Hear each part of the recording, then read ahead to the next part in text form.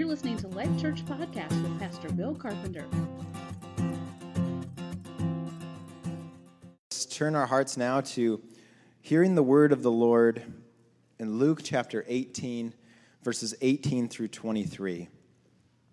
This is the story of the rich young ruler. And a ruler asked him, "Good teacher, what must I do to inherit eternal life?" And Jesus said to him, "Why do you call me good?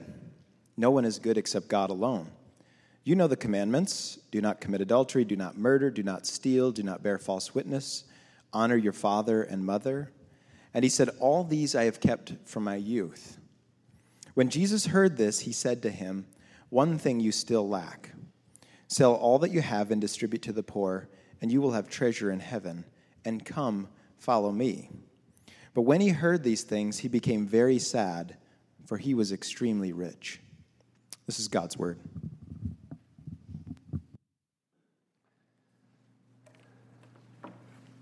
Thank you, Pastor. We are continuing with a series called Encounters, and these are all situations within Scripture where an individual or a few people encounter Jesus in some way, and there's generally some type of dialogue and some type of response that occurs, and we're looking at how these speak to us today in a very relevant way. And today is this story of the rich young ruler, okay? Now, let me preface this sermon today by saying to you that everyone in this room, regardless of your place or status or situation in life, you are an extremely rich person. Overall, if you look at the entire world and start to make comparisons, you are a wealthy person, okay? And here's the sort of the trap for you and I as Americans is we've been raised to be comparative. We've been raised to make comparisons about everything in life. And so we tend to look at one another in some sort of comparative kind of way. And oftentimes that happens through the process of evaluating what one has and what one doesn't have. And we look at those who have less than we do, and we look at those who have more than we do. And we sort of put ourselves or pigeonhole ourselves in some place relative to the people that we are seeing around us. Let me put this in a different perspective for you, because all of us are looking at other people and saying, well, I guess I have a little more than they do. But then we always turn and look at someone else and say, but they have more than I do. So I'm not at the top, okay? I was told once about a situation in a church where the church was a nice-sized, medium-sized church, a wealthier church. The people who attended the church were affluent people. Oftentimes when they came to church on Sunday morning, they wore their very best clothes, oftentimes their very best designer jackets and labels and their very best handbags, and they often had a lot of jewelry that they wore as accessories. This church brought a pastor from Africa over to speak into their church, and they wanted to bring him because they wanted him to be able to help people to see the need in Africa, and so they were going to utilize him to be able to garner more support. And so he shared what he had to share, and then there was a Q&A. And when the Q&A was announced, one lady raised her hand, and she said, "So tell me, like, what is so starkly different about here, having come here for the first time, and the world that you live in over there?" And immediately, without a blink of an eye, he said, "The most amazing thing to me here is as I look around, I see all of you wearing schools, hospitals, and orphanages on your fingers and over your shoulders and on your arms." Ouch. Ouch. Sometimes we don't realize how much God has given to us. And in doing so, sometimes I think we don't realize how much God is asking of us. And so we find ourselves looking at this encounter today of the rich young ruler and seeing here this conversation, if you will, that is happening between this young man and between Jesus. So let's just kind of look at this for just a little bit, and let's see what we can pull from this today. I am going to challenge you today, all right? Not that I didn't challenge you last week or the week before. I try to challenge you every time I stand before you. It challenges me when I'm speaking to you. I really do think it was a compliment to me. But someone told me a few weeks back, they said, you have a unique way of it's almost like you take a sword and you just stick it in us. And then you just take it out and wipe it off. And then you smile. And it's like you're saying, it's going to be all right. I really believe that was a compliment. I'm not sure, but I think it was. Well, I'm here to challenge you and I, because the scriptures need to challenge us, and we need to be woken up. We need to be shaken a bit. We need to be confronted oftentimes, because we settle in and we get very comfortable and we like our lives the way we like them, and we make our world our own little world, and we yet claim to be those who are in the kingdom of God.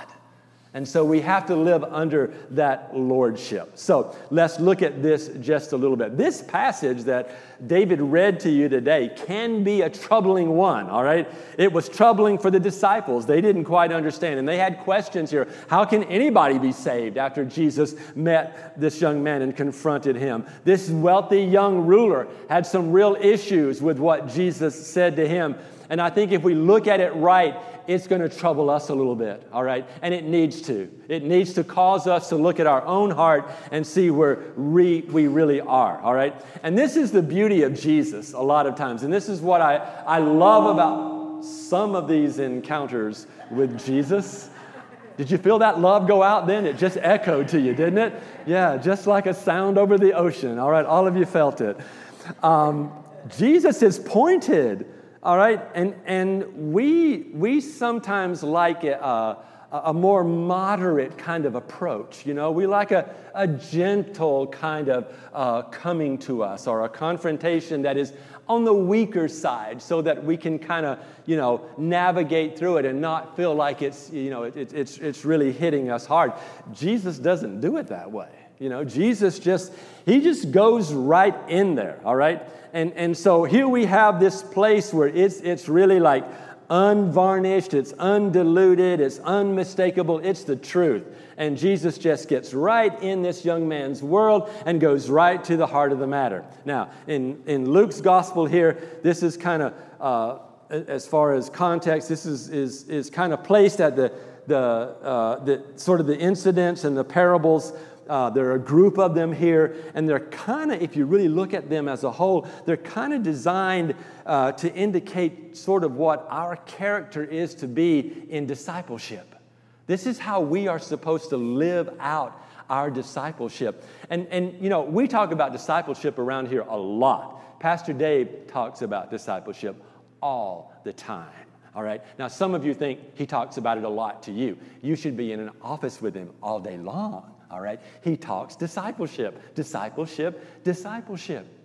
And some of us, I think, get the idea that when we are talking about discipleship and we're talking to you about discipleship and we're calling you to make disciples, that you've got this idea that it's this thing where, okay, I got to go to the church. We're going to meet at the church. We're going to go walking around the neighborhood. I got to knock on some door and I got to tell somebody about Jesus.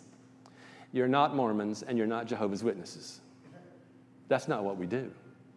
That is something that happens in the context of discipleship.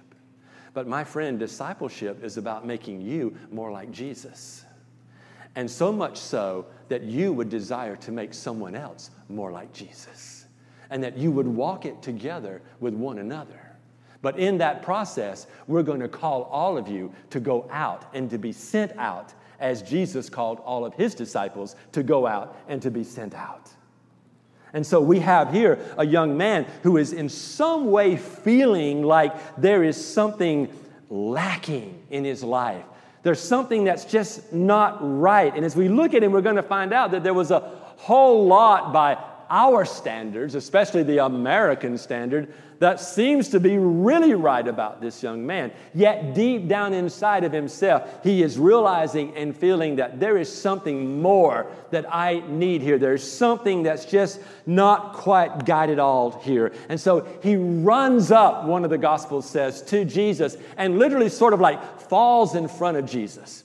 He falls to his knees in front of him, and he begins to ask Jesus this question. And he starts by acknowledging him and says, "Good teacher." Good teacher. Now some translations call it rabbi maybe or whatever, but he's trying to give him some kind of label that shows respect, that shows honor. All right? And this young man, it seems to be some type of ruler. He has some type of authority himself. He has some position, if you will. All right? Now, generally someone who has this kind of authority that this young man is labeling Jesus to have isn't lordship. It's just an administrative authority. In other words, he can tell a few people what to do. He can give some direction. He can help people move in a certain direction or progress in a certain way. And it's oftentimes used in the context here where we have it in the life of Jesus, where Jewish leaders or people in the synagogue or in the Sanhedrin, they would be labeled this way. So when he's talking to Jesus here and he comes to him, it is a respect. There is an honor here where he says, you're a ruler, you're a teacher, you're a leader. But he doesn't say you're Lord. And I want you to understand that.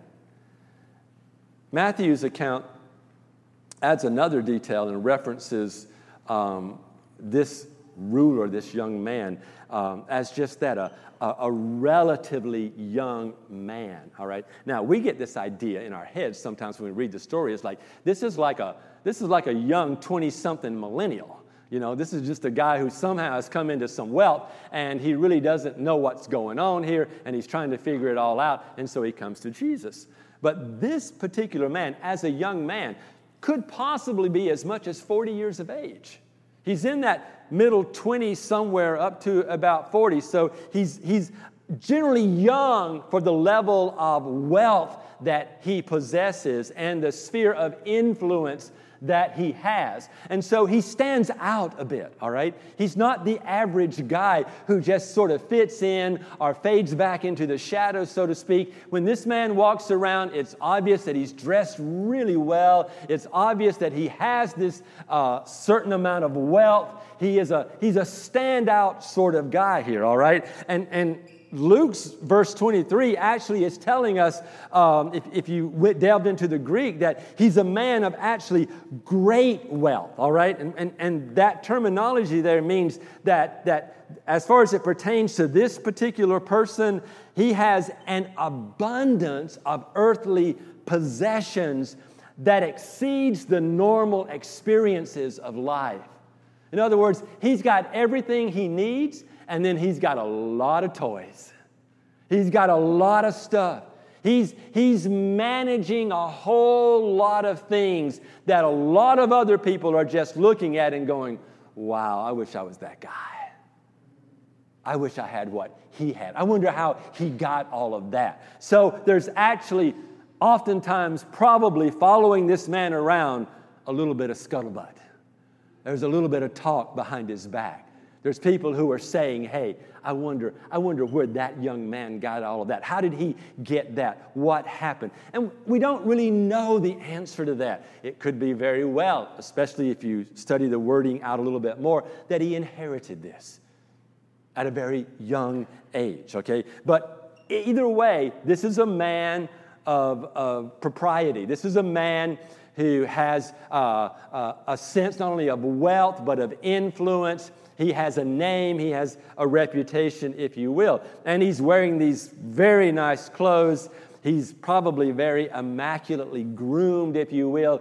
And he finds himself in front of Jesus, and he's kneeling in the dirt there in front of Jesus, along the roadside at the edge of the town, with this burning question in his heart. The idea here is that he ran to Jesus and he just fell before him.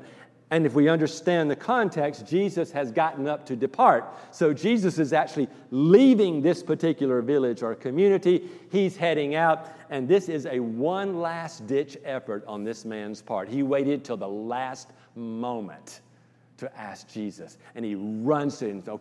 Okay, good ruler, good man, good teacher. Listen, I have a question for you. What must I do to inherit, to get this eternal life?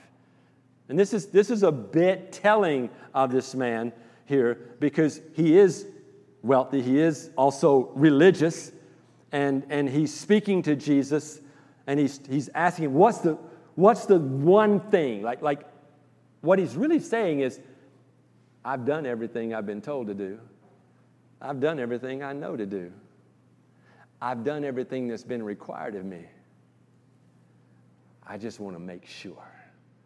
What's the one thing that I need to do to get eternal life, to inherit it, to be able to inherit it? In other words, for someone to give it to me, what do I have to do? It's quite possible to get his wealth. All he had to do was to be one wealthy man's son. And he got it. He got it on that particular day. And he's looking at Jesus and saying, okay, now I want to inherit this eternal thing. You know, he's not a Sadducee. Obviously, he's more of the side of the Pharisees, because he actually believes that there is eternal life. And so he's saying, all right, I believe that there is life beyond here. Now, I want you to tell me, what is that one thing that's going to seal the deal? Put the cap on it, make me okay, so that I can just go on my way. I can continue to do what I'm doing. I can enjoy my wealth. I can enjoy my position. I can enjoy what I'm doing. The waters don't get troubled for me. I'm going to be okay, and I got it. So I'll sleep tonight knowing I'm completely and totally 100% done and taken care of. And you know what, guys? That's how we want to find it, isn't it? We want to just wrap it up. We want to just take care of it, wash our hands clean of it, and say it's done. All right, now I can go on and live this life I want to live. And so what we're doing is we're saying, okay, Jesus, I want this lordship thing, and I'd like for you to put it in a little box for me, and I want you to package it up real well, and I'm going to put it on a shelf. And then I can take it out whenever I want to and utilize it to my advantage. But in the meantime, while that lordship is over there on the shelf, I'm over here having a good time. I'm doing it. I got it. I can keep going my way. And see, when I'm over here and lordship is over there, guess what I do? I do what I want to do, because I don't have lordship.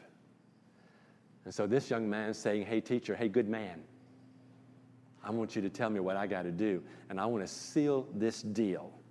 Now, obviously, he probably is feeling in some way inadequate spiritually. He's not seeing that everything is done. He has some doubt. He has some question, possibly.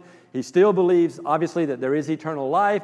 And he has some kind of belief that one merits that by what he does, all right?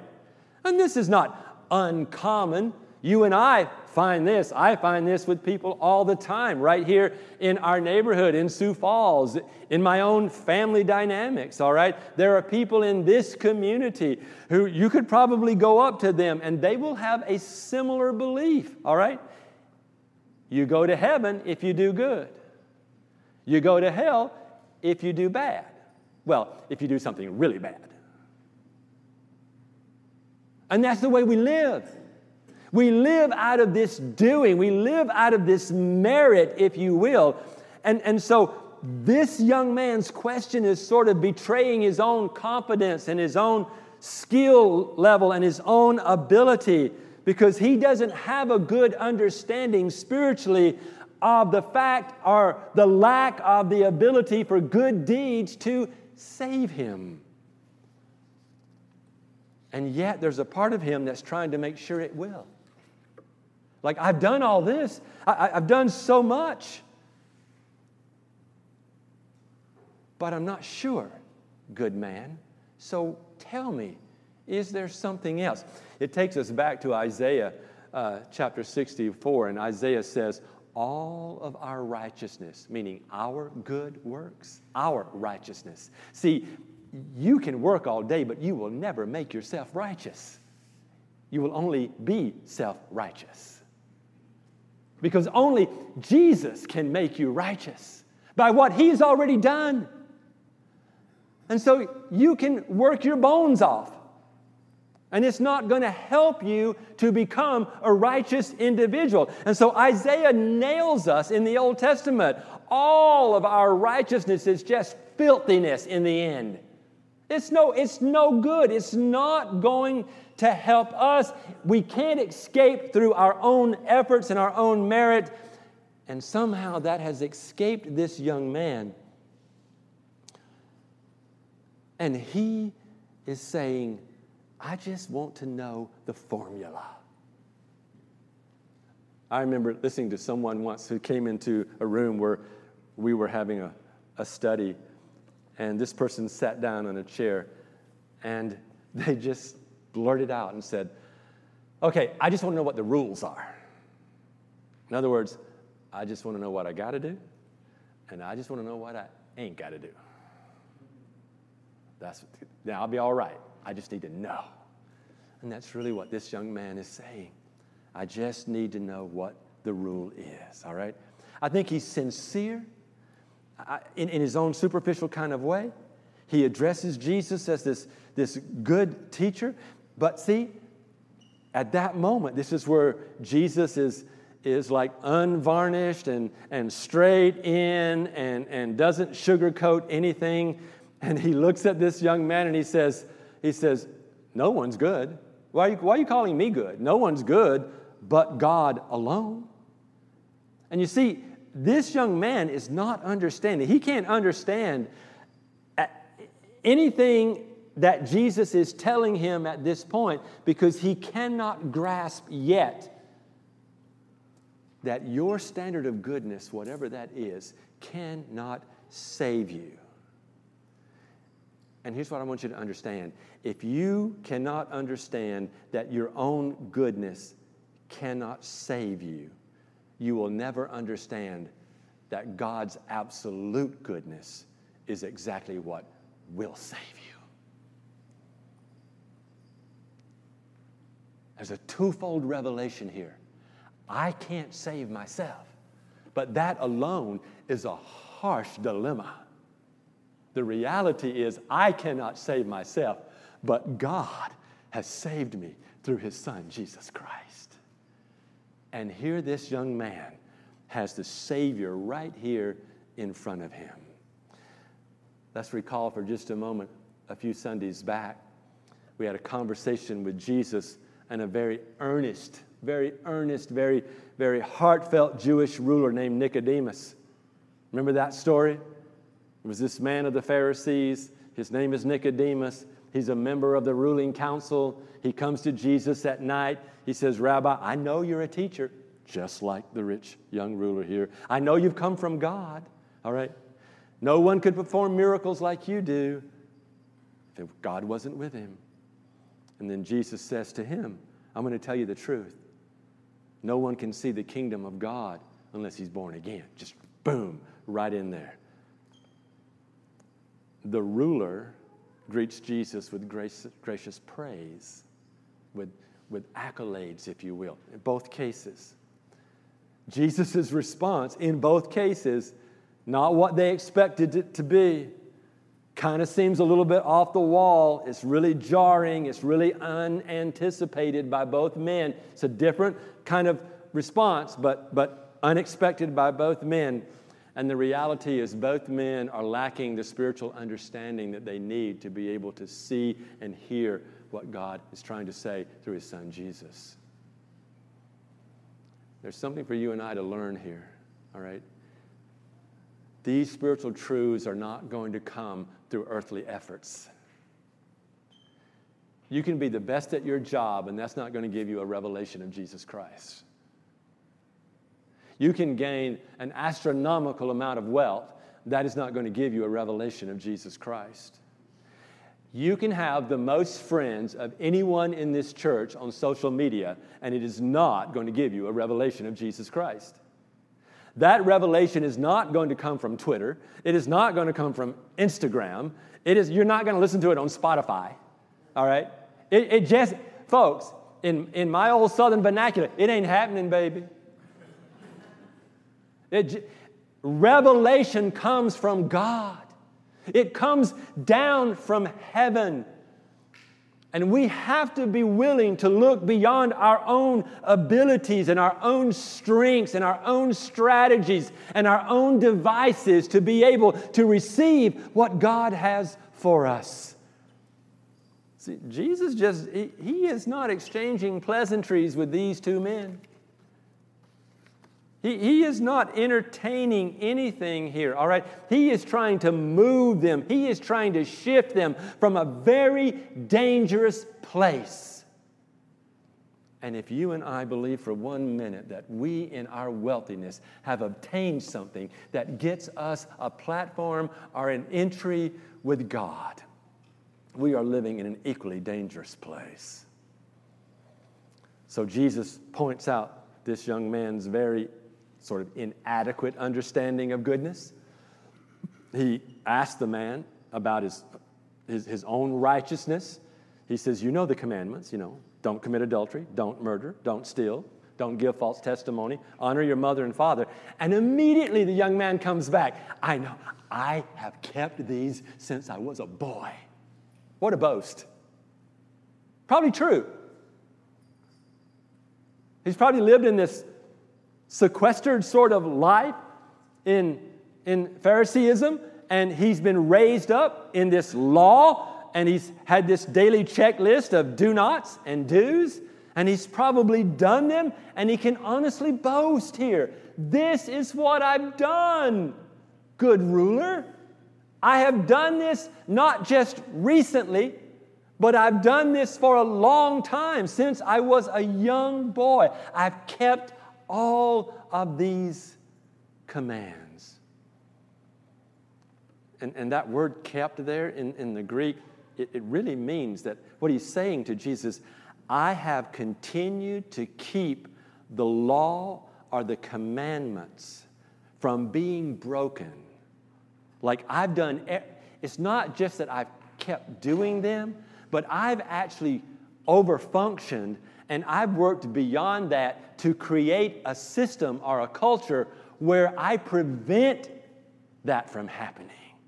In other words, I've put up systems around me so that I'm guaranteed that I'm not going to break the laws. I'm going to stick with it. In other words, I am so diligent, I am so vigilant about this that no one's going to question me.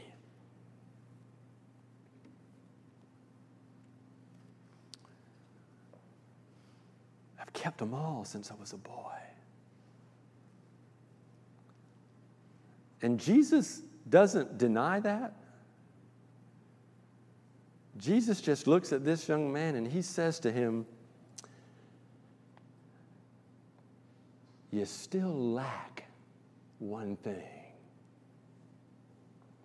In other words, that word for lack there, this is how I just love the way Jesus just goes to the heart of the matter. This guy's been talking superficial stuff and the do's and the don'ts and all of that. And Jesus is like, really what he's saying is, I know that. I know you've done that. I know you've done all this stuff. But you asked me, what's the one thing you need to do? Here's the lack. Here's the deficiency. Here's the discrepancy here in your world, all right? There's an incompleteness, all right? And this young man sort of knows this in his heart, or he wouldn't have come to Jesus in the first place. He knows something is not right, all right? And here's what you got to understand, and I've got to understand, is that doing and doing and doing and doing will never fulfill you. This is why we create workaholics. This is why we create over-functioning people, is because we got to do it, and we got to do it, and we got to do it. And every time we do it, it's like a sedative. It takes care of us for a little bit of time, and then all of a sudden we're restless and unfulfilled again, and so we got to find something else to do so we feel like we're okay. This is why the message of Jesus to rest is so doggone hard for all of us. Because we think we got to do it. And so we keep on thinking we got to do it. So Jesus hears this young man and he says, you still lack one thing. This is the bombshell. Sell everything you have. Give to the poor. You will have treasure in heaven. But he doesn't stop there. Like that shook the guy. You better know that turned his world upside down right there. All right? But then he says, then, once you've done that, then come, follow me. So the first thing Jesus does is he lets this guy know. He affirms the fact that he is in need. Yep, you're right. There's something lacking here.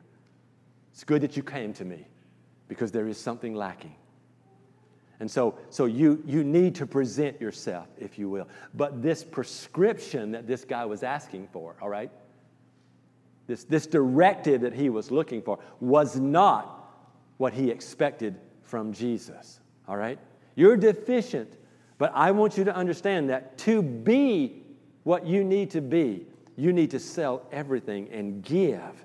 Now, that word give means you apportion out of your resources for various parties or individuals where there is need. So Jesus isn't just saying, go sell it all and turn it over to the temple. Jesus is actually saying to this man, I want you to realize where people are in the world around you. You see, we can get so caught up in our own little world that we've created, this rich, wealthy culture of our own that is mine. I go to Starbucks and have my $4.75 cup of coffee every morning. I sit there with my computer and I use their Wi-Fi. And my Apple Mac Pro is a good computer to have because I can do just about anything I want to. So I have a second office. I'm wearing my favorite pair of shoes that cost a lot of money that I bought on Amazon. I didn't even have to leave the house to get. All right? I've got my cell phone. Mine happens to be a 6 Plus. It's big enough for old men to read, so I don't have any problems, all right? And so I'm going to sit there in the air conditioning. I'm going to look at all the people around me and make comparisons. But at the end of the day, I'm going to say, you know what? I'm pretty good. I got it. I got a good little world here. I got friends. If they happen to pop into Starbucks, they see me and they go, hey, look at you. How you doing? We should have coffee. Sit down. But we're happy. And you know why we're happy? Because you got your world, and I got my world. And if I want you to come into my world, I'll invite you. If you want me into your world, you invite me. If we find something better to do, we'll go do that. And we're all good. It's safe. It's very wealthy. It's very comfortable. It's very delightful. And we think it fulfills us.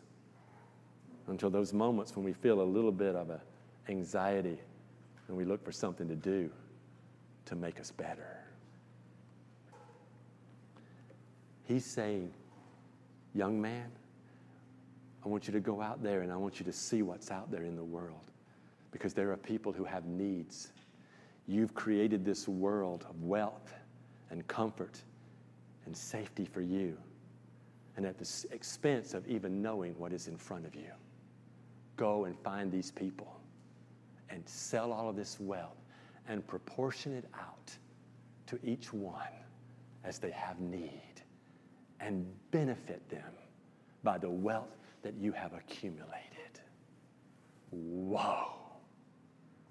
That was like a slap in the face of his 501. And Jesus is saying, I want you to see, I want you to understand. Because you see, you can't just find something else to do. You have to find my heart. And the heart of Jesus is for the lost and the poor and the disenfranchised and the needy. All right? And there's a lot of pressure coming in now because Jesus is saying, I don't want you to store up your treasure on this earth. I want you to get rid of this treasure that you have on the earth. This is an ironic kind of exchange that Jesus is talking about here. He is turning this guy's world upside down. Everything you've held on to that will save you, I'm telling you, get rid of it so that you can find what will save you. That means you're going to die so that you can live. And we don't like those kind of messages. This is why you can go in temples and cathedrals and mosques and all kinds of places around the world, and you see names of benefactors. You can go in churches in America, and you can look at a wall, and there's a wall over there, and it's a tree, and every leaf has somebody's name on it because they gave a whole lot of money to build that building. There's so many people that have done this sort of thing. When I was growing up in a small town in Colquitt, Georgia, very, very small town, we had a Methodist church, we had a Baptist church, we had a Nazarene church. That was all we had. And we had a rich lady, and she had a lot of real estate, and she rented houses to people, and she used people, and she took advantage of people, but she was very wealthy. She was one of the few people in our community or anywhere around who actually drove a Cadillac. She drove a big car. And she wore strange clothes.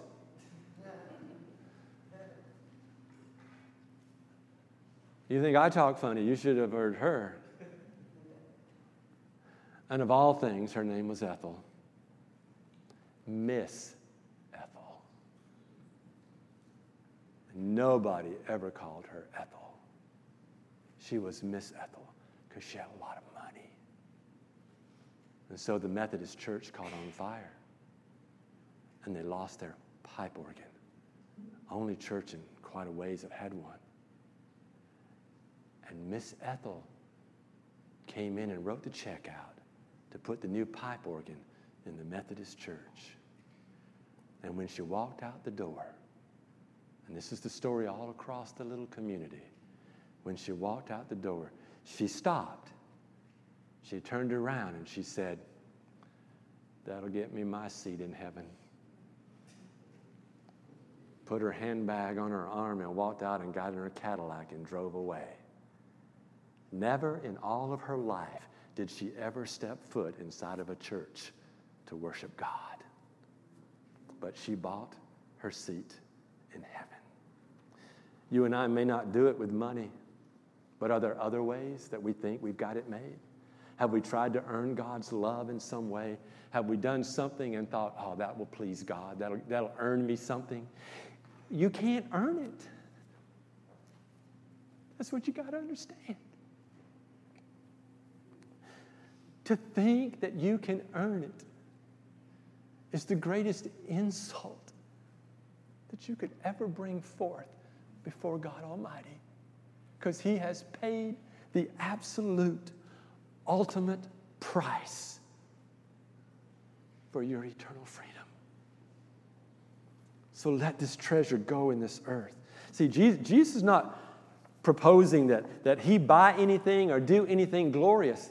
You don't have to buy the organ. You don't have to put your name on the little block. You don't have to do any of this kind of stuff. You don't have to give anything. Have you ever noticed we don't preach about tithing in Life Church? We don't preach about giving. We give you opportunities to give to things, like buying land out there or something like that. But to just ask you to write out a check for 10% of your income and say that's a good thing, that's a disservice to you when God has said, present your body a living sacrifice, your reasonable act of worship. Folks, you don't get by with 10%. It's 100% or nothing. It's everything. It's everything you are, everything you will be, everything you've had, everything you will have. It is all His because it's a matter of lordship. And so there's never supposed to be a day in your life where you wonder, is there something else I need to do? Because you didn't do anything to begin with to get the free and eternal salvation of the Lord Jesus Christ. Money corrupts. There's no doubt about that. But this really isn't just about money. This man is told to go and to sell his possessions, but he's told to understand the world he lives in and to see what is out there and to be a part of the solution. He's told to follow in the lordship of God Almighty, to live in the kingdom and to flourish there. See, Jesus says, go sell your possessions, but then he says, come. In other words, Jesus is saying, I don't want you over there. I don't want you down there. I want you to get up and I want you to come. In other words, Jesus is saying the same thing to him he said to the disciples. Come and follow me, I'll make you fishers of men. He's saying, come and follow me, I'll make you a disciple. I want to tell you what, every one of you have that call upon you. You and I are called to make disciples. You are never too busy. There is never too much out there for you to do, for you to say, I cannot be a disciple. He's saying, come with me. Not just come and be with me, but follow. In other words, be like me. This is what you need to do. Get rid of what is keeping you from being like me. That's step one today. And step two is now understand what it is to be like me and come and follow me. And then you'll be a disciple. And ultimately, you will make disciples. This thing of wealth, it corrupts us. It has a way of polluting us. It has a way of tempting us into compromise. It has a way of helping us lower our values. And we'll do that just to get wealth or to retain wealth. That's what 1 Timothy is all about. The love of money is the root of all kinds of evil. There's stuff you didn't know was down there. Dan gave me some tomato plants. I have these tomato plants on my deck, and I got these buckets, and I'm putting tomato plants in it. If the garden fails, don't worry, I got you, okay? I got so many tomato plants, it's ridiculous. All right, if they all come off, I don't know that there's enough recipes to take care of what I'm going to have, all right?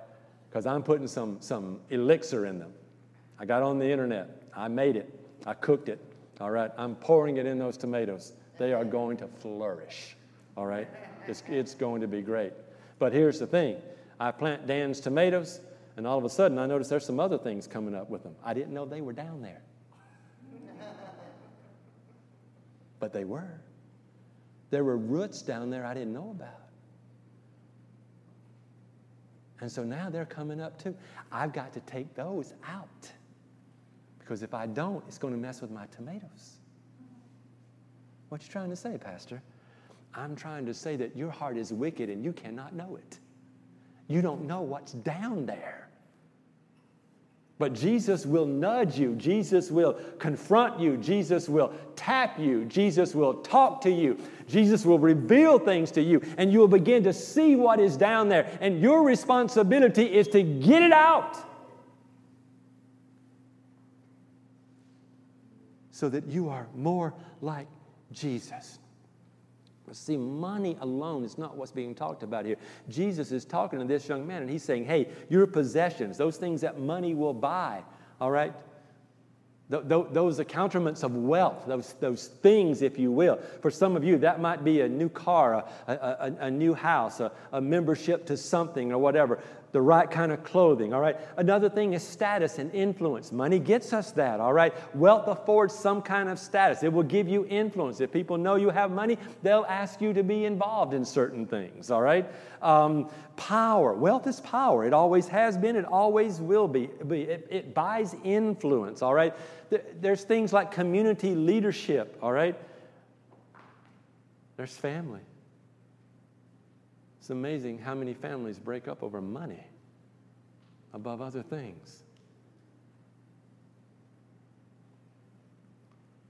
My question to you is, how often have you been tempted in this life to compromise anything to get something, and you knew that it would move you away from God and not towards God?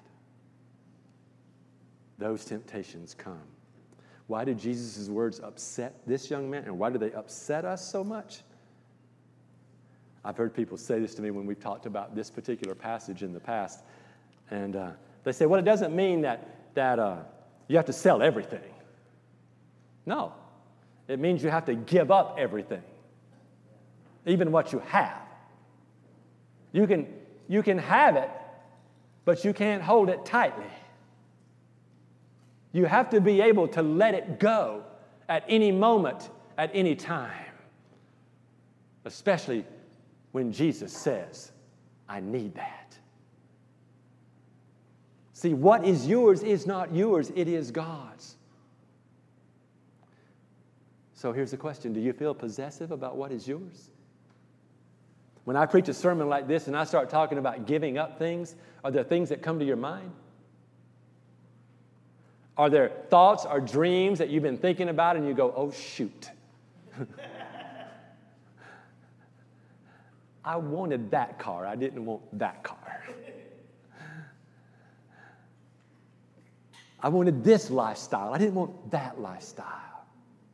We fear this kind of message, and we fear the work of the Holy Spirit in this kind of message because we are afraid of being fully surrendered. We don't want to give up everything. We don't want to give up control. We don't want to give up ownership. We worked hard to get what we have. Yes, you did, by the grace of God and His sovereign permission and trust. When you start to look at what you have as a trust rather than an ownership, as a privilege rather than something guaranteed to you, it will change the way you are living. Luke 14, if anyone comes to me and does not hate his father and his mother, his wife and his children, his brothers and his sisters, yes, even his own life, he cannot be my disciple. In the same way, any of you who does not give up everything he has cannot be my disciple. For whoever wants to save his life will lose it, but whoever loses his life for me will save it. Luke 9. Whoever tries to keep his life will lose it, and whoever loses his life will preserve it. Luke 17. Folks, this is not easy. What I'm saying to you today is not easy, and we've got to stop. I've got to stop talking to you right now. But I'm going to tell you something. He says to this young man, come by me. Here's what I want you to get at the end. I can't put it up here like I did last week and get you to see all the dynamics of how standing up and stooping down and all that was so powerful in that particular encounter with the adulterous woman. But I want you to understand something. I think Jesus confronts him. Like Jesus gets into his heart, like right in there, you know. And there's this dialogue and there's all this exchange, and it's powerful, it's rich, and it's full of all kinds of stuff. But it's there at the end. It's there at the end when Jesus says there's this lack, there's this deficiency there in the heart that Jesus speaks to this man. And he is not condemning him. He is not judging him in the wrong way. Because I think when Jesus says you need to sell everything, that's hard. But Jesus comes right back and he says, come. There's so much love. There's so much love in the word, come. Come. Follow me. I just want you to be like me. I want you to be free. I don't want you to have to fight this battle. I don't want you to have to manage all that stuff, all that crap you've been carrying called wealth. I don't want you poisoned and toxic. I want you set free. Just come. Just get rid of it. Just lay it down. See, anything that keeps us from Jesus is a weight that holds us down. He's saying, I want you to be set free. I want you to let it go. And I just want you to come. And I just want you to follow me. Jesus talks about these rich people, and he says, hey, it's harder for a camel to get through the eye of a needle. I know there's a couple of stories going around on the internet, and they've been around for years. I heard some of them before there was ever an internet. That tells you how old I am. Okay, but they say things like, oh, well, that's an entryway into the city. It's a small door, and camels were big, and people were sort of intimidated by the size of them. And so for them to go inside of the city through the gates, they had to kneel down and they had to kind of crawl. That's the stupidest thing I've ever heard. And there's nothing in history that supports it. You know what that is? Somebody said, well, let's make everybody feel better. Let's make everybody feel good now. So we're just going to tell you, it's okay if you got wealth. It'll be all right. It won't be that hard. No, it's hard. It's hard. And you all have wealth. And don't look around the room and say, well, that one's got more than I do, or that one's got less than me. Just admit it. You have wealth. You are a rich person and a free person in terms of your political government and all that kind of. You actually have the privilege of getting more wealth. No. You and I need to understand it is hard. And the disciples go, well, how can any of us get saved? And Jesus says, well, you can't. This is the sweetest piece. Because now it's off the rich young man, which, by the way, started to walk away sad. It's like, no. I can't do it. I can't do it. And he walks away. But then the disciples are like, well, who can get saved? If you're going to say something like that, can we get saved? And here's the comfort. Well, you can't save yourself, but what's impossible for you, it's possible for God. You know what he's saying? In just a little while, if I can finally get to Jerusalem, I'm going to make it possible for everyone. And you can be saved. And you know what? When I do it, it's finished. It's finished. And you'll never have to earn it again. That's the love of Jesus. Amen. Kayla.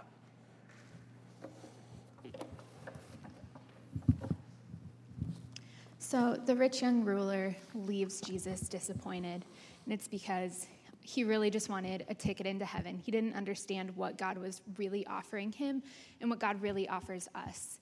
He, like us, this ruler was a part of a broken world, a world where you feel inadequate constantly, a world where you strive to prove yourself, to prove your worth. And that's a world that's the result of sin. We turned away from God and we chose our own way, thinking that pursuing what we thought was good for us was going to be enough, was going to bring joy, was going to bring purpose. And for thousands and thousands of years, people have been realizing that that leads to nothing, that there's disappointment in that a rich young ruler, he has wealth, he has power, and that's not enough for him. He wants more. He's looking for more. And we join him in that. We join him in yearning for more. And so this God who loves us offers us more than just a ticket to heaven, a ticket to these things that we think will satisfy us. He's offering us himself. God is offering us a relationship with himself, a place where we are accepted, a place where we are loved. And so in order to offer this, Christ, after these conversations, after encountering people in his physical body while he was on earth, endured the cross. He died, and the story doesn't end there because death is never a good ending. The story continues with Christ being risen from the dead. Jesus rose from the dead. He is in heaven, and he's coming back. He's not just going to whisk us away to be spirits in the sky. He is coming back to redeem all that is broken in this world, to offer us fullness here, fullness in his presence, fullness in the goodness of creation. And that's what we have the opportunity to respond yes to. That is something that is worth giving up everything we think we want for. We have the opportunity to know this God, to be loved by this God, and to hope that he will come back and save us and save his world. So if this is the first time you've heard this, you are invited to respond. God loves you, and he is asking you to respond to his love. And so our prayer team's going to come up, and they are people you can trust. They are people who care about you. They are people who want to know how they can pray for you and love you and be an extension of this love that God has for you. So they will come up. I will pray. If you want to pray with them about what you've heard today or about anything else, please come up, and then the rest of you are quietly dismissed. So please pray with me. God, we thank you for who you are. You are good.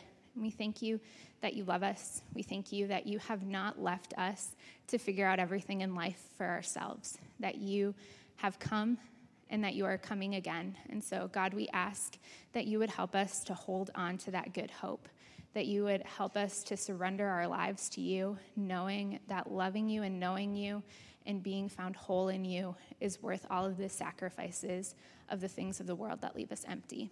We ask that you would guide us through this week, that we would have great joy in you, and that you would continue to teach us more about your goodness. We pray all these things in your awesome name. Amen.